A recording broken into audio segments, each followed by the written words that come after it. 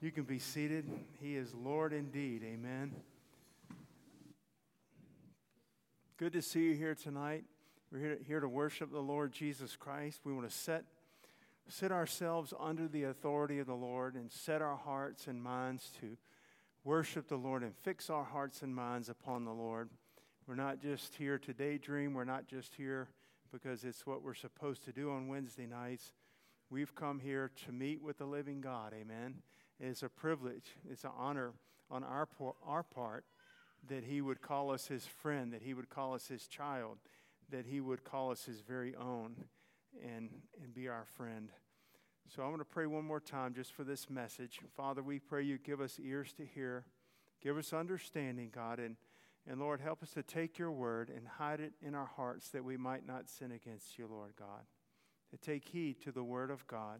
Thank you for it, Lord. Bless your people tonight, God. In Jesus' name we pray. Amen. Amen. You can turn, if you would, in your Bibles to Philippians chapter 1. We're doing a study. We started a few weeks ago in the book of Philippians. We're going to go through these 4 chapters and take our time. And just, it's such a wonderful epistle, such a wonderful book. And I'm starting more and more as I'm studying it myself and to relate it to just life in general as a Christian, but life in our day as a Christian. We're faced with so much opposition. We're faced with so much darkness. In one sense, you can say the world was no different in Paul's day in the Roman Empire, but I think that the darkness has increased overall, and we have to keep our hearts fixed upon the Lord. We need to keep our eyes of faith on Jesus. And we are told to rejoice in the Lord, that the joy of the Lord is our strength. And that is a predominant theme in this book. It's not the only theme in this book, but it's a predominant theme in this book. And so let's just start. Where we left off last week was verse 11. So I'm going to pick up. We're going to read Philippians 1, 12 through 19, and then go back and talk about this passage tonight. So read with me if you would. Philippians 1:12. But I would ye should understand, brethren, that the things which happened unto me have fallen out rather unto the furtherance of the gospel, so that my bonds in Christ are manifest in all the palace and in all other places. And many of the brethren in the Lord, waxing confident by my bonds, are much more bold to speak the word without fear. Some indeed preach Christ, even of envy and strife, and some also of goodwill. The one preached Christ of contention, not sincerely, supposing to add affliction to my bonds. But the other of love, knowing that I am set for the defense of the gospel. What then? Notwithstanding in every way, whether in pretense or in truth, Christ is preached, and I therein do rejoice. Yea, and I will rejoice. For I know that this shall turn to my salvation through your prayer and the supply of the Spirit of Jesus Christ. What a wonderful passage. Again, this epistle, Paul wrote it from prison. It's one of the prison epistles that he wrote. It's the last of the prison epistles that he wrote. And this church, Philippi, was special. Every church is special, but this church is notably special in this epistle because they stood so firmly by Paul. And in this letter, there's really no rebuke. There's one little thing where later in this, where he encourages some in the church to get along and be of the same mind, that kind of thing. But there's no real rebuke for doctrine or immorality or sin that's rampant in the church or anything like that. And so they have a special place. They stood with him. They actually sent money to Paul more than once. They ministered to his need. While he was ministering in another town or in prison or another country, another city, they would get wind of it and they wanted to support him in that. They weren't ashamed that he was in prison. They weren't saying, oh gosh, this is what Christianity is about. You know, forget Paul. I don't want to be associated with that kind of stuff. They really stood by him. And he lets it be known, his prayer for them, his thanksgiving for them. And there are things that we need to pick up on ourselves in that, in supporting the work of the Lord and praying for the work of the Lord and standing by those.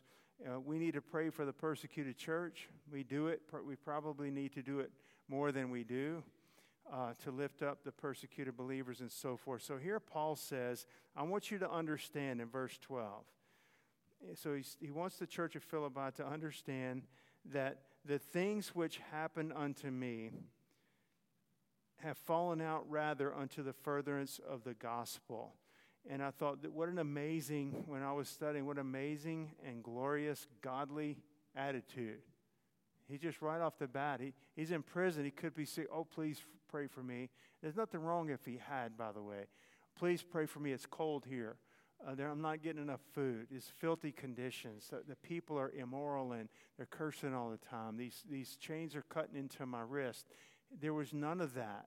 I know that the saints of God did pray for him, but he just always is, in the lowest of lowest positions, is saying, look, I want to encourage y'all. They weren't in prison.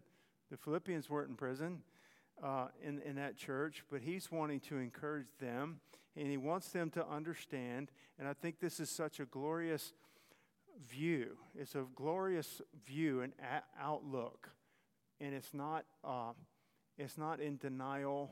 These little terms that people use, oh, he's just in denial, or he was crazy and didn't realize what was happening. No, he understood fully what was happening. He knew where he was. He knew why he was there, and he still knew by faith, this is God's plan.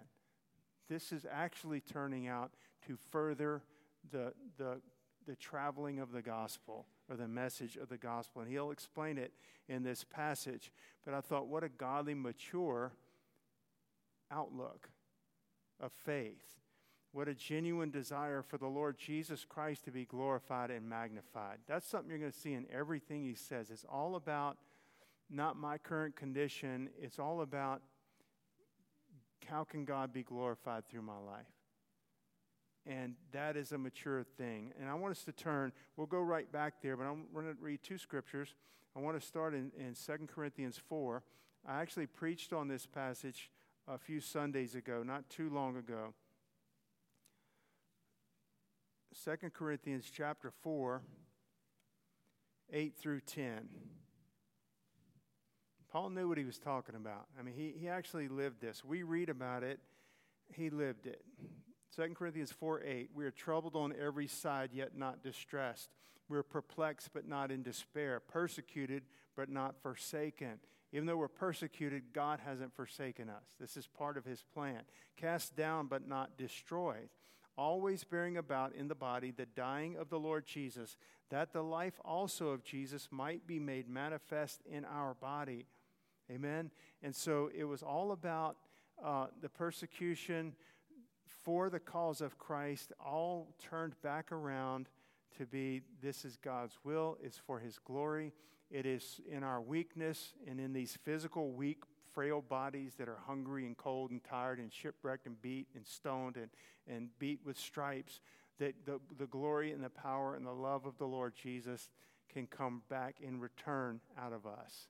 It is for his glory. And Paul understood it, and because he understood it by faith, he could rejoice in it. If we don't understand it, we don't get it, we're not going to rejoice in it. It sounds like almost like a person from another planet. This is just too weird. It's too bizarre. It's not possible to really live that way. But he did live that way. He was just a human being like you and I are, saved by the grace of God. And he lived that way. And look at one more passage in Romans chapter 8, verses 36 and 37. Romans 8, 36 and 7. As it is written, for thy sake we are killed all the day long. We are counted as sheep for the slaughter. Nay, in all these things we are more than conquerors through him that loved us. Doesn't sound like we're loved. We're counted as sheep for the slaughter. For thy sake we are killed all the day long. And then it turns right around and Paul writes under the inspiration of the Holy Spirit, nay, in all these things we are more than conquerors through him that loved us.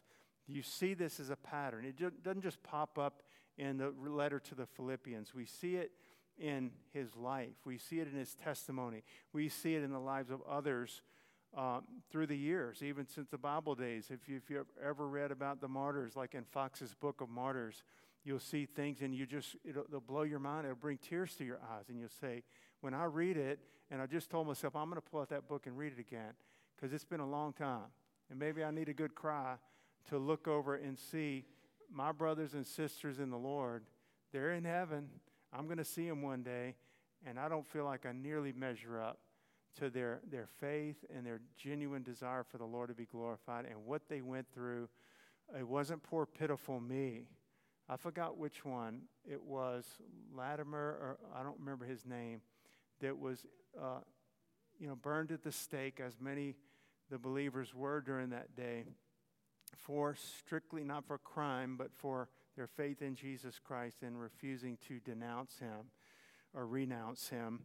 Burned at the stake, and he was singing praises, and he actually was singing in the fire with the flames on him till like an arm fell off in the fire from the flames, and he kept lifting the other hand till it was burned and fell off in the fire. I mean, I'm just thinking this is otherworldly, but it is otherworldly. You understand? It is otherworldly.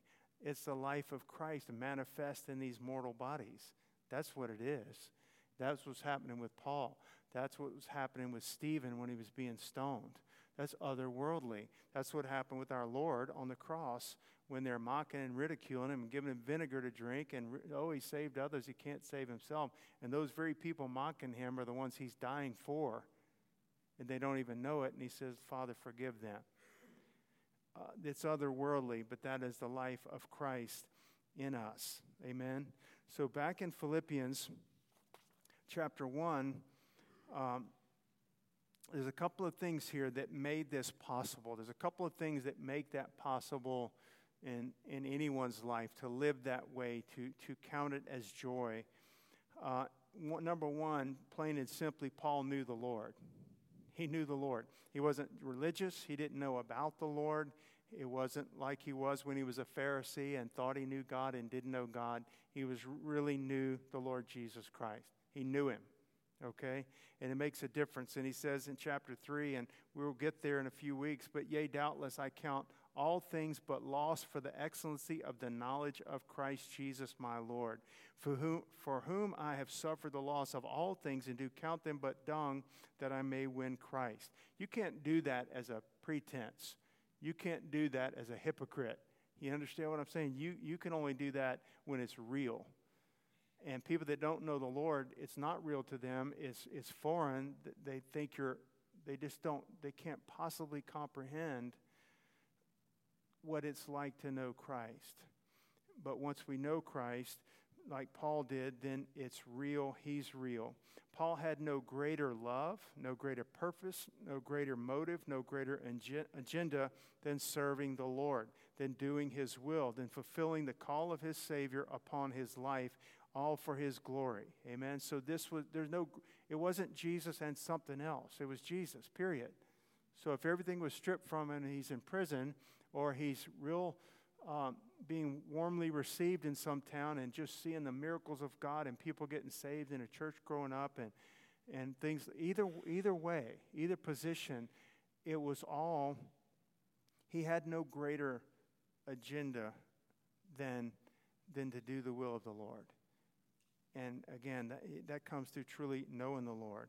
And so Paul wanted to communicate this to the church at Philippi, that all these things, what are some of these things? We don't have time to read them all. Shipwrecked and rejected and ridiculed and persecuted and imprisoned, and the beatings and the threats and cast out of towns and, cast out of cities and so forth, stoned and left for dead. All these things and more. He said they've actually fallen out to the furtherance of the gospel. So guess what? They weren't a hindrance. The devil meant them for a hindrance. Don't forget the devil's behind all that. This isn't just mean people. There are mean people. There are blinded people that's blinded in their sin. They lost. They don't understand. They're ignorant. There are people that think they're serving God by persecuting Christians. They're wrong, but they think that. Behind it all is the devil, our adversary, and it turned out not to be a hindrance. It turned out to be to the furtherance of the gospel. Victory out of defeat. The gospel was being preached regardless. Jesus Christ was being glorified. Paul was able to, and we'll look down a few more verses in a moment, he was able to reach, and the gospel was able to reach into areas that otherwise it would never have been able to reach. through Paul's imprisonment. That's what he talks about later in this passage. Jesus Christ was being glorified. Souls were being saved. He's saying, through my trials. As one pastor put it, the fortune of misfortune. When you're in God's will, the fortune of misfortune. And so in verse 13, so that by my bonds in Christ, so that my bonds in Christ are manifest in all the palace and in all other places. And so he's saying the testimony of Christ, Paul's personal testimony for Christ, where did it land him? It landed him in prison. It wasn't a chance. It wasn't just, oh, God says it's out of control now and they're going to throw him in prison. I don't know what I'll do. It was part of, you just keep serving God. One may end up on a throne and one may end up in prison. Just keep serving God. You'll end up where he wants you to be. You understand what I'm saying? He ended up literally in Rome, moved from place to place, and he ends up in Caesar's palace. Nero was the Caesar at this time. And he said that my testimony of Christ is manifest, he says, in all the palace and in all other places. And so this was literally the praetorium is what it was. So here's Caesar. Nero was the Caesar at the time. And he's got his palace.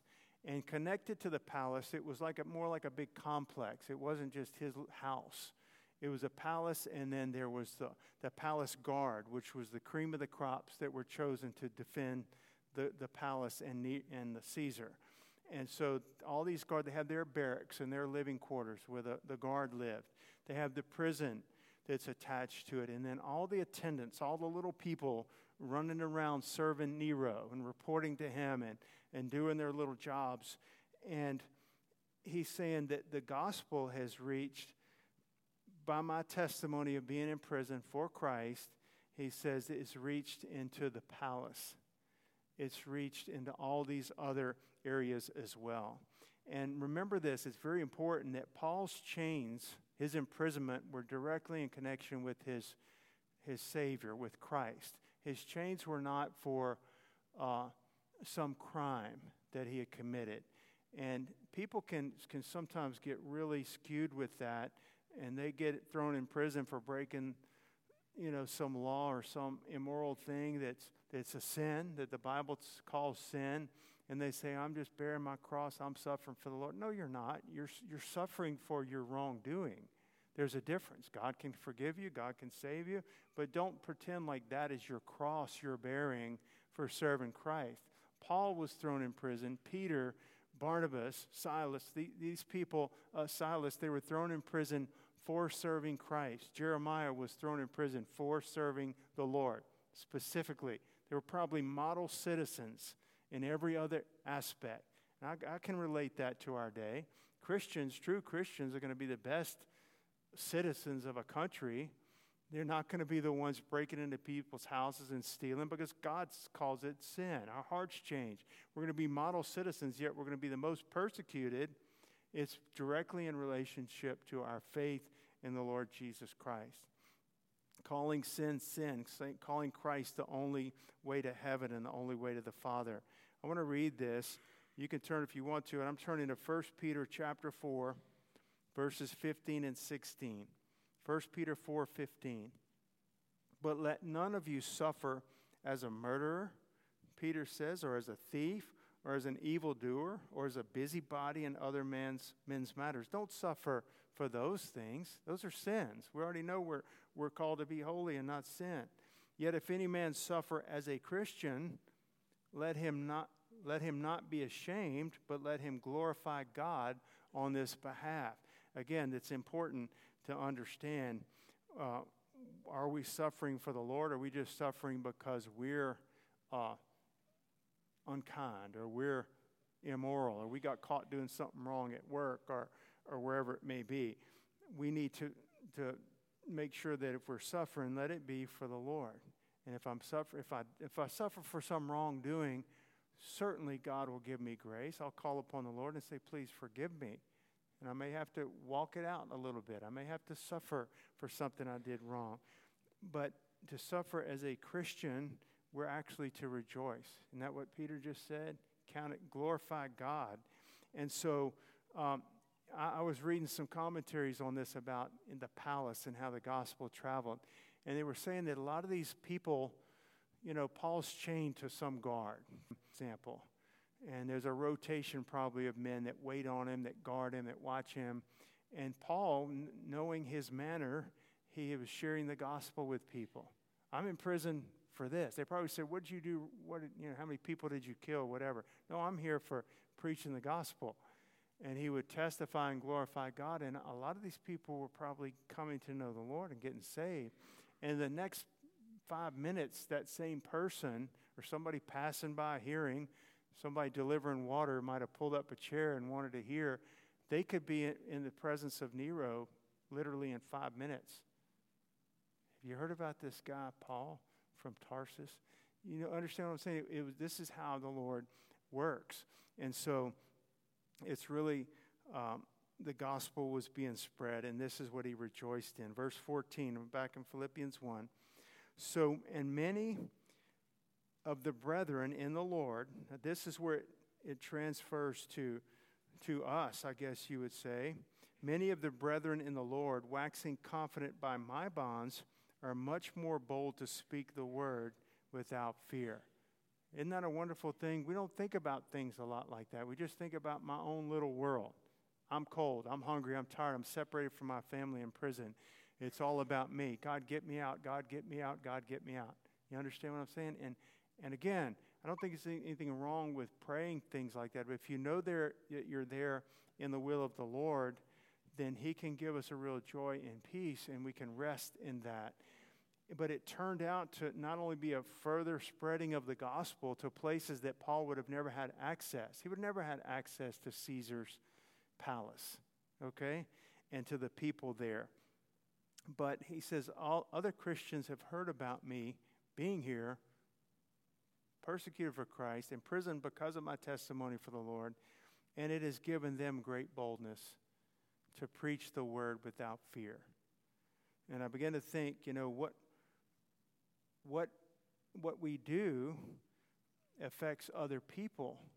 How we handle our circumstances and situations affects other people. A lot of people in Paul's situation could have been, I might say that I've been guilty of this. Not that I was in prison, but when we're rebuffed or persecuted or mocked or ridiculed for our faith in Christ, a lot of people can do just the opposite. They can become discouraged. They become fearful. They say, well, I'm just not going to open my mouth anymore about the Lord. Jeremiah said that when he was young. And he says, but I couldn't keep quiet. Your word was like fire shut up in my bones, and I could not forbear to speak. But people can become bitter. Well, if this is what it means to serve God, this is the reward I get for serving. No, that's not the reward you get for serving the Lord. Your reward's coming in heaven. And, your reward's coming from Christ being with you in that prison cell and helping you and strengthening you and turning that prison cell into a meeting room with the Lord. That's it. But a lot of people can become bitter. They want to quit. Some people can and do. I got this quote from one of the commentaries. It says, our circumstances are not as important as what we do with them. I thought that was very good. Our circumstances are not as important as what we do with them. Everybody's got troubles. Tell me somebody that doesn't have a trouble. Everybody's got trials. Unbelievers have trials. Unbelievers get cancer. Unbelievers have all kinds of difficulties and so forth. And saved people.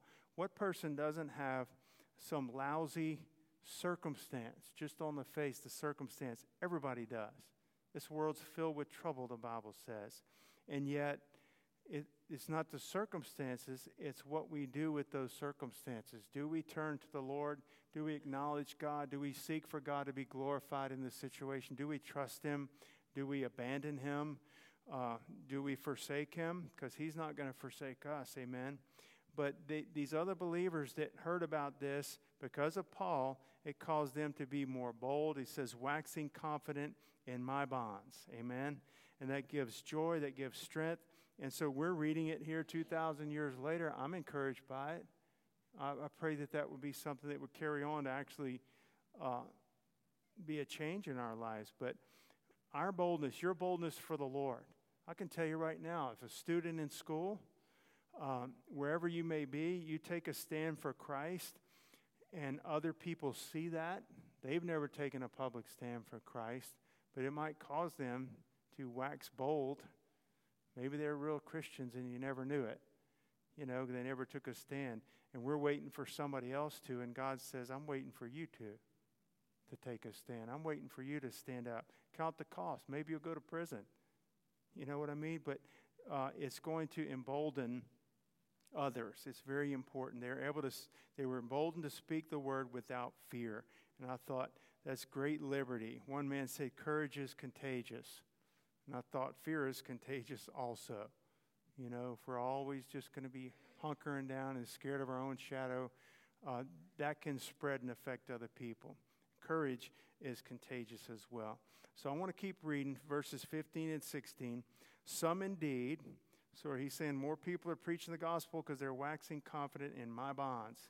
Some indeed preach Christ, even of envy and strife. Now this is a strange little passage here. I really had to study it to find out what was going on here. There's people that preach the true gospel of Christ, but their motive was wrong. They preached even of envy and strife. Those are horrible motives and low motives to preach the gospel of Jesus Christ. But this is what was taking place. And some also of goodwill. They had a good heart, right intentions. The one preached Christ of contention, not sincerely, supposing to add affliction to my bonds, but the other of love, knowing that I am set for the defense of the gospel. Paul literally was going to be like the poster child, you know, like a Supreme Court case. It's a lot of stuff going on, but they'll pick one case that rises up, and it's going to kind of represent all those other little similar situations that are going on. And here Paul was going to, at this time, in the Roman Empire, which was the biggest empire in the whole world at the time, he was literally going to have a trial. He was going to have a trial. He was going to have a defense. And it was going to be a defense of the gospel. Not Paul, not let me out, I didn't do anything wrong. It was going to be a defense of the gospel. I'm set for that. So that's what he's talking about there. But let's talk about these ministers.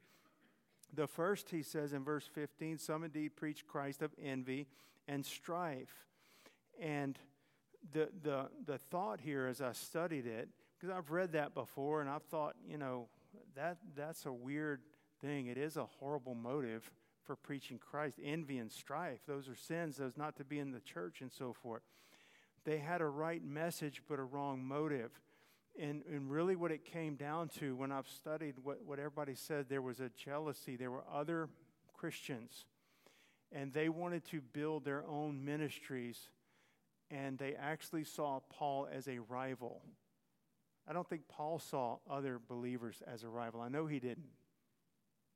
And so it's almost like John the Baptist. He's like, I must decrease, he must increase. Christ was not a rival to John the Baptist. John the Baptist had followers.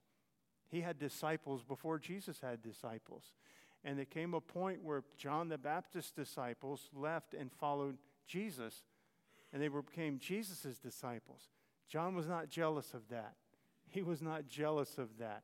He said he's the Lamb of God who takes away the sins of the world. He had his moment of doubt or weakness in prison when he was arrested and before he was beheaded, but he was not. It was not a rival. That is not a Christian motive. But they really wanted to say, we want to beat Paul. That's what they thought. These other Christians, they were preaching the gospel. They preached Christ. And it doesn't say they preached some wrong or false doctrine. They preached Christ. But their motive was, I want to beat Paul. I want to get his followers to be mine, or I want to get more followers after me than him, or I want to build my reputation higher than his. Obviously, they didn't. We don't know their names. We don't even know who they were, but we're still talking about Paul. But so they had a right message and a wrong motive. It was jealousy and rivalry. Others preached for goodwill. That's simply what it sounds like, a genuine heart, no competition with Paul, right message and a right motive. And it goes on to say that one preached Christ of contention, not sincerely. Contention means self-seeking. They wanted to actually vex Paul. They wanted to add affliction to his bonds. Can you imagine that? You know, one of y'all is in here, or a Christian brother of ours like Keith Malcolmson is arrested and thrown in prison, and we would actually want to vex him and make things more grievous for him in prison somehow by talking about him. Or you understand what I'm saying? Or that's what he's saying here. They actually wanted, supposing, to add affliction to my bonds.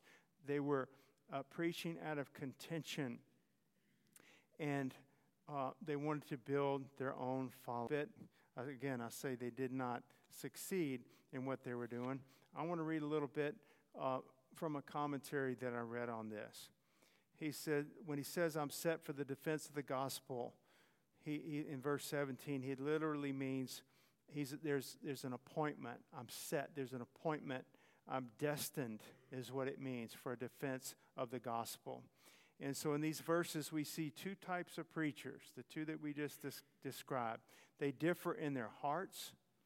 In one is the heart of contention rules, and the other love reigns. They differ in spirit. In one, there's envy and strife. In the other, goodwill. They differ in their source of their strength. In one, there's merely the love of their partisan, party, what they want, okay? In the other, there's confidence in the Lord. They differ in their aim.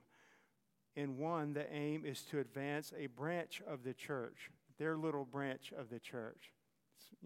This is all that matters, is how our little church does here, how I do. In the other, the aim is to advance the cause of Christ. There's a big difference in the two.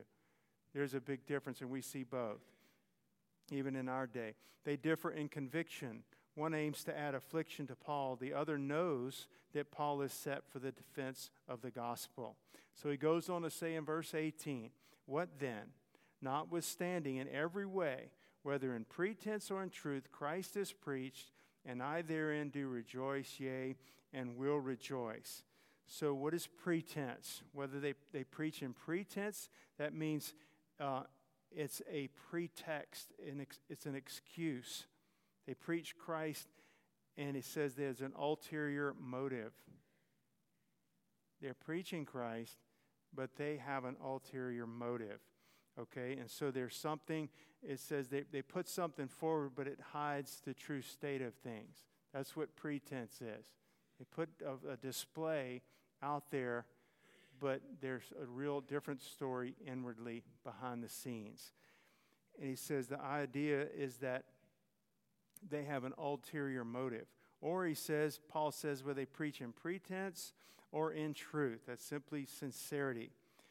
And he goes on to say, Paul could not and would not condone false teaching. So they weren't teaching a false teaching. He wouldn't condone that, but he graciously could and would tolerate wrong motives in this case because the gospel was still being preached. So think about it. If the gospel is the power of God unto salvation, and somebody has a wrong motive, but they preach it rightly, the death, the burial, and the resurrection of Jesus, by the grace of God, there are people that he wants to save, the Lord wants to save. They still can be saved. Maybe they'll wise up and find out this evangelist wasn't all he was cracked up to be. They'll know Christ was all he was cracked up to be. You understand what I'm saying? And so Paul rejoiced in that. We find no resentment on Paul's part and no rebuke of them in his actions. It's evident that we shouldn't have contention and strife, okay? But he's not really, there's no resentment on his part. There's no bitterness on his part. Paul rose above petty jealousy and animosity. And that's really what it is, y'all. It's rising above it. It's rising above it. It goes on all the time. It goes on in churches. It goes on in churches all over the place. And we in Christ, if he's real to us, We don't have to defend ourselves every other second. We can, by the grace of God, rise above it. You're going to find great liberty in that and great freedom in that, because I don't have to do damage control. I'll let the Lord guard me and watch over me, and I'm going to keep living for Jesus. Amen. And he's going to bless that. He goes on to say, Paul rose above petty jealousy and animosity. Christ was in control, and Paul was out of sight. And I put a big check by that. Christ is in control, and Paul's out of sight. In other words, it's not about Paul. He's not on the forefront right now. He's in a prison cell. He's not out there with hundreds of people listening to him preach on Mars Hill or something like that, or raising up pastors in Ephesus at the church there. He's in a prison cell, chained to a Roman guard. And yet, he's okay with that because he knows that God is being glorified, his gospel. Christ is still being preached. Christ was in control, and Paul was out of sight. Paul was bound, but the word of God was not bound. And he goes, and therein, into verse 18, and therein do I do rejoice, yea, and will rejoice. Amen. And I thought rejoicing is a choice. It's a choice to rejoice, okay? A choice to rejoice. You could have another Christian right by him who's bitter and mad and downtrodden and misses their family and everything else. Well, who wouldn't miss their family? But it's a choice to rejoice. And I pray that I would be that way. And I'm going to close with this last verse here, 19. For I know that everything that was taking place, the whole situation, see how he says, I know it? He says, like, I know whom I believed, and I'm confident, that all I've entrusted him into, he's going to bring back in that day. I know that this shall turn to my salvation through your prayer and the supply of the Spirit of Jesus Christ. It wasn't salvation in the sense where he says, I know this shall turn to my salvation of eternal salvation of his soul. He was already saved. I believe in what the commentaries I was reading, it means deliverance. This is going to turn to my deliverance. It's going to turn to my salvation from what? From discouragement, from fear, from turning from the Lord. It's going to turn to my salvation from men and wicked men and their schemes. Even if he died there, and he would end up dying in Rome, men didn't get the best of him. The devil didn't get the best of him. We always have to remind ourselves. Discouragement didn't get the best of him. Sin didn't get the best of him. You understand what I mean? Fear didn't get the best of him. He was saved from that. And he was saved from that. Two things that were mentioned: your prayers, the church at Philippi, your prayers, and the supply of the Spirit of Jesus Christ. And the last thing I'll just mention is that there was a cooperation, so to speak, between the human and the divine. The prayer of the saints, okay, and the petition and the intercession by the saints on Paul's behalf, and then the Spirit of Christ, which was supplied to him probably in response to their prayers and his own prayers. And the Holy Ghost is both the gift and the giver. Amen? The gift and the giver. I'm closing with this quote from F.B. Meyer.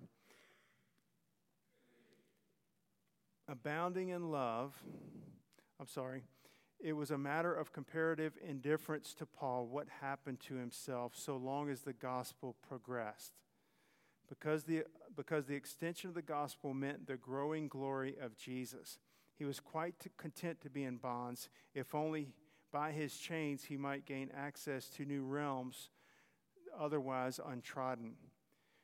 If Jesus might be named to those who had never heard of him, he was prepared to live or die that Jesus might be magnified.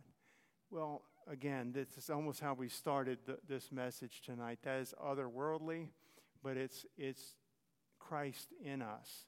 It was Christ in the Apostle Paul. This is what we're desiring. He's in us, but we're desiring him to abound more and more, to cause us to be dead to ourselves, like that whole series on the cross, and alive to Christ. That's the only wanting to add that you can rejoice in your bonds. Even in prison, having people wanting to add affliction to his bonds. Can you imagine? We want to make it worse for Paul in prison. We want to grieve him and vex him in prison And yet he's rejoicing. He's rejoicing. He's rejoicing. That's the Lord. Amen? The joy of the Lord is our strength.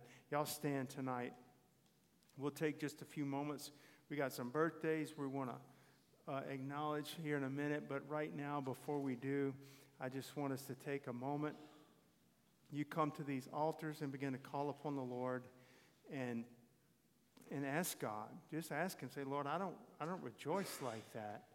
Every time I'm frowned upon or persecuted for Christ or go through something because I'm a Christian, I'm just feeling sorry for myself, and I just want out of the situation. And yet, here's Paul rejoicing. Lord, I want to be like that. I want to be like Jesus. Father, we come before you. And God, it's obvious to me what we've studied tonight is not complicated. It's amazing. It's marvelous, but it's not complicated. To rejoice in trials, to rejoice in prison, as long as Christ is being magnified, as long as the gospel is going forth, as long as God is being glorified. We are taught that in the Bible. Jesus, you taught it in the Sermon on the Mount. Peter taught it in 1st and 2nd Peter, Lord. That we're to rejoice when we're persecuted for righteousness' sake. Lord, I pray that you would help us to. We know that we can't do that apart from your grace, apart from the supply of the Spirit. Lord, supply your Spirit. Fill us. Fill your people with the Holy Ghost, Lord. All-consuming fire, God, I pray you would consume us and burn off the things in our life that are not of Christ, to where what remains is pure and gold and it's tried and true. And Lord, it's the Lord in us, God. Thank you that we have the Word of God. Thank you that you raised up men like this, that we can study their lives, and countless others that we don't know their names. I thank you for them. I thank you for our heritage in the Lord. I pray we would leave a heritage to those who follow us in the Lord, and how we live for you with joy and boldness, God. In Jesus' name.